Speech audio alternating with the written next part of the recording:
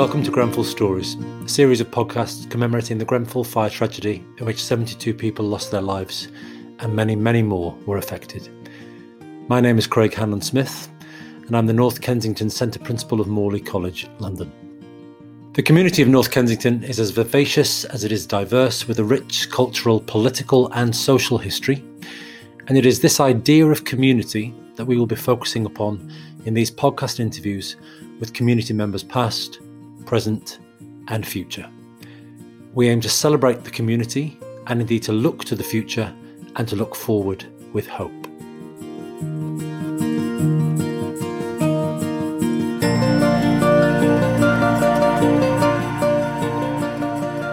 Today I'm talking to Tayshan Hayden-Smith. Tayshan is a 23-year-old North Kensington resident, has always lived in the Latimer, Ladbroke Grove area and has a keen interest in football, but in response to the Grenfell fire tragedy actually began gardening. In his words, gardening up green spaces in and around the Grenfell area, and he's now set up his own non-for-profit company to encourage and inspire young people to get involved in gardening. Tayshan, welcome. Thank you. Hi. So really, we're looking at some good that has come out of this tragic event in terms of what you're now setting up. Do you want to tell us a little bit about your company first, your new not-for-profit company? Yeah, sure. So we're called, this is a very recent setup, and we're called Grow to Know. And so hopefully we're hoping to resonate with a younger audience, which is typically not the audience of the gardening scene. So for me, I've kind of taken a situation which happened quite naturally, quite organically. There was no project, there was no company, there was no idea behind it.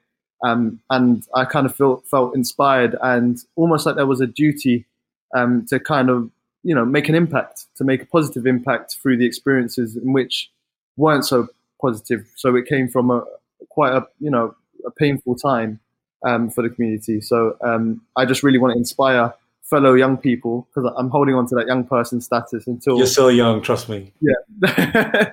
I think until I turn 25, I'm a young person.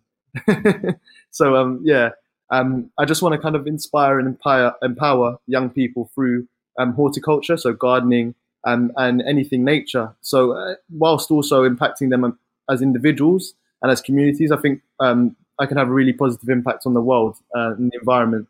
And I think that's an important issue. And they kind of all go hand in hand.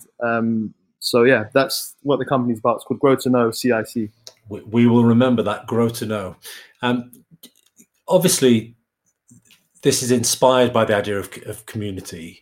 And you're talking about the development of this company and inspiring young people in looking at their environment and making their physical environment better than it maybe currently is.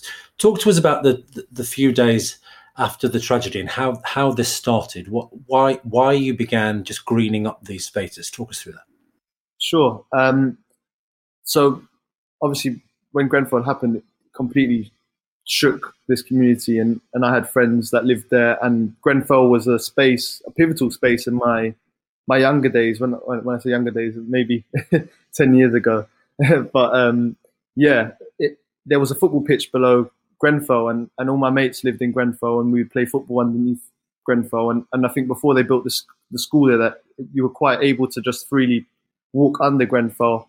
So I spent a lot of my time either in or around Grenfell, and obviously that stood.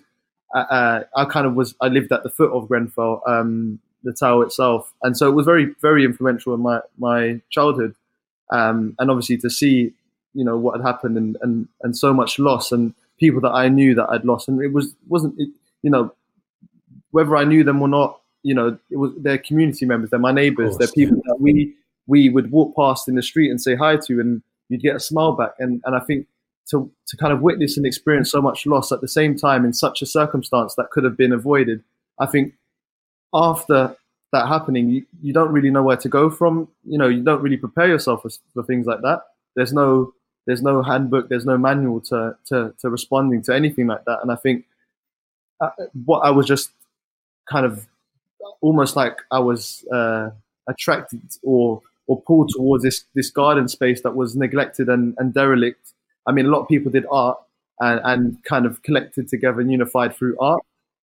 I just I started doing the art the first day, and I thought this isn't really helping me. And I just saw this green space. I mean, it was really neglected green space. And the first day, I remember going in there, and we found like needles and knives, and we found unwanted items in there. We just started off by clearing it out, and then the greening process happened, and I think it was just a really beautiful organic process that happened. I think there was a few of us to start off with, so it was myself, my partner, and a few other community members, and then it just grew and grew and grew. I think people would walk past. I think everyone just came to a halt at that time, and it would just be a matter of people walking past, and whether they wanted to share a conversation about the space or share a conversation about how they're feeling. They might lend 5 minutes, they might come in for an hour, they might take my number or my email, and we stay in touch. And then next week they'd pop up and be like, oh, when are you doing the gardening? And they'd come and help. And I think kind of gardening pulled down a lot of barriers. When you're gardening in a space, automatically conversation happens. And I feel like there's a lot of weight lifted off your shoulders, especially when you start communicating with people that have, share the same pain as you, whilst you're doing something so, beautiful and therapeutic like gardening. And was gardening something you were doing before? No. So my mum unfortunately passed away last month, and that's even more of a motivation for me to inspire and educate, because my mum really installed this sense of empowerment through nature throughout my life. So a lot of my childhood, like no matter what happened, there was always nature installed at the forefront of that, whether it's about cooking, whether it's about healthy living, whether it's about a moment in my life that happened. But my mum was a reflective person, always taught me we should always go back to nature, and we should always embrace the world that we live in. And I think that's really something that stuck with me. And I think just naturally, as I said before, Grenfell happened, there was no gardening. I mean, I have to say, when I was, I think, 10 years old, my mum told me, and we still have this banana tree. There was like a school fair, so I went to a school called Fox, and we did summer fairs. And I remember my brothers came back with like Action Men or whatever, they came back with toys, and I came back home with a banana tree. And I think that's quite reflective of how I felt towards nature from at a very young age. And I think it just really came out in a time where I needed to, find a place of peace and within myself and outwardly. And you talked briefly about when you were starting the gardening, it was a place of therapy for other people. How much did actually that process of gardening help you? Personally, I think it completely redirected my pain and my anger.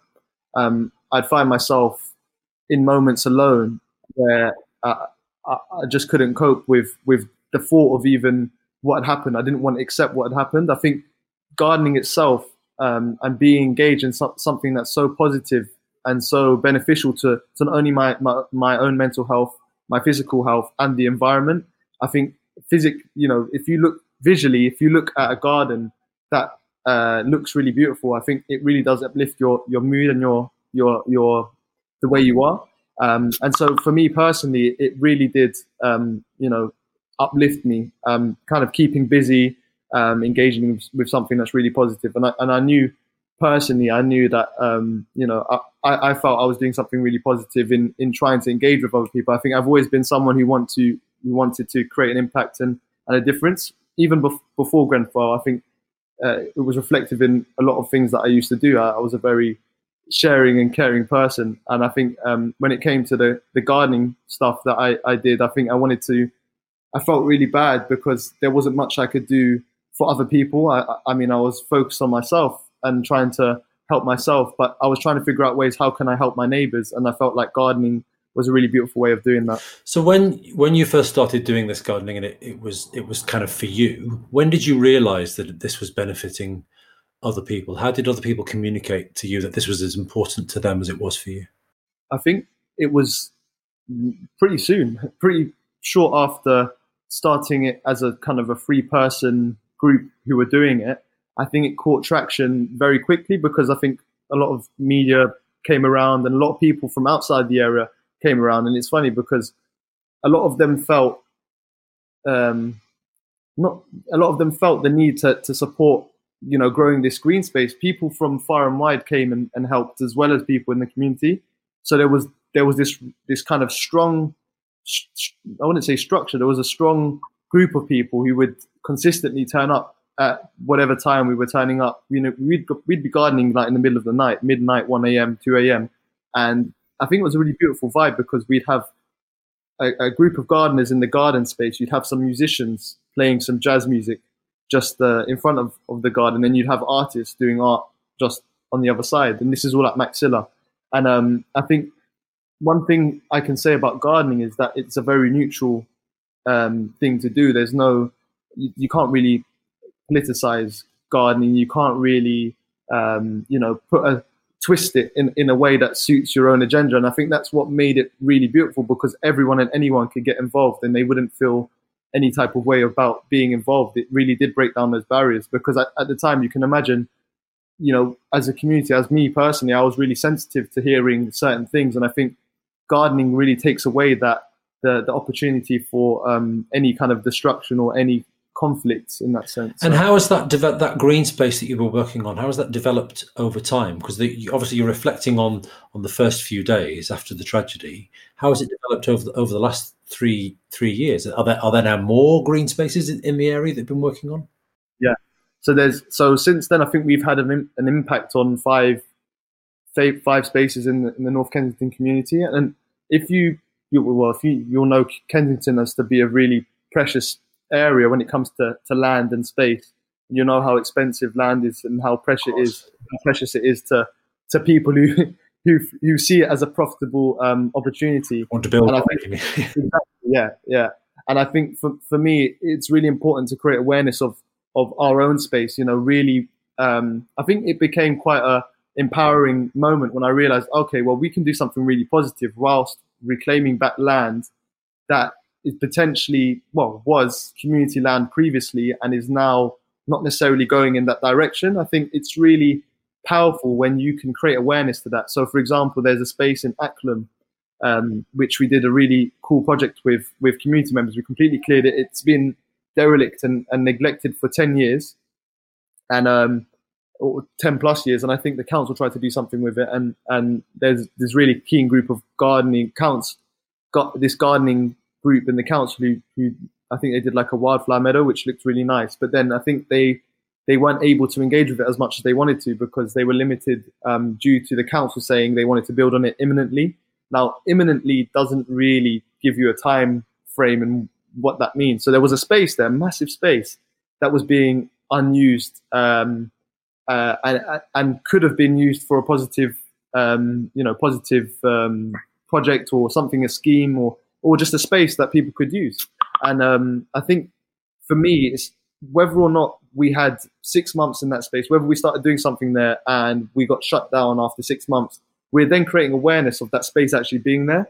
People would otherwise just walk past it and not even realize, oh, that's a green space there. We could do some positive stuff in there. So I think the impact of actually people seeing us in that space and clearing it and turning it into something that's really beautiful and something that's actually functional to the community and something that can be of benefit to this community. I think there's power in that, whether or not people looking in even want to get involved, because people did get involved, but there's lots of eyes on that space as well. And it's like, actually, when people do then build on that space, people are going to be like, okay, well, what's going on with this space now? Because you've created an awareness that wasn't there before, if that makes sense. Not to say that the space itself is going to change the minds of the people building on it, but there's subtle differences in that sense where, like, okay, well, there's 10 community members now growing spinach and vegetables on there. You're now taking that away from them. So where can we do this? Or what is going on with that space now? Is there any are you working with the residents and the community members to continue that sense of empowerment through nature? And I guess if you're showing the space some love, it's a bit trickier, isn't it, to then come in with a bulldozer and just take it away as you're describing? Yeah, exactly. And like don't get me wrong, but I understand. Like, I'm just one person, in North Kensington, trying to push that the green spaces out there. But at the same time, I feel like there needs to be balance because, especially living in basically central London, West London, central London, space is really limited. And I think especially, with the coronavirus pandemic going on, I think more than ever, we need to really be aware of our mental health and how we can improve that and how we can be aware of that. And I think nature is an amazing therapy. And I think, with less and less spaces, it's becoming harder and harder for people, especially with kids, to engage with nature and reap the benefits and rewards of being in nature itself. And you mentioned the coronavirus, the situation that we now all find ourselves collectively in. Your work started following the Grenfell tragedy. How far have you noticed this support people in the current situation, in the current COVID-19 lockdown?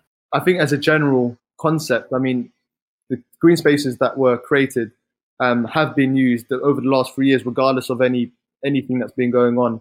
The benefits are emphasized even more so now when you're asked to stay indoors basically 90% of the time. And I think that time when you do go outside, I think it's really important to engage with something that, really does benefit you as a person, such as gardening. And I think, the limitations on the guidelines, and I think things are becoming a bit less restrictive now. But I think at the kind of height of the pandemic, when everyone was told to literally don't have any contact with anyone, I think that's a really hard thing to do. And I think nature can be your friend. Nature can guide you through tough times, like it did after Grenfell, and like it has done through this pandemic. And I think, even if it's growing a fruit or a vegetable from, it's like a little project. You're not harming anyone if it goes wrong.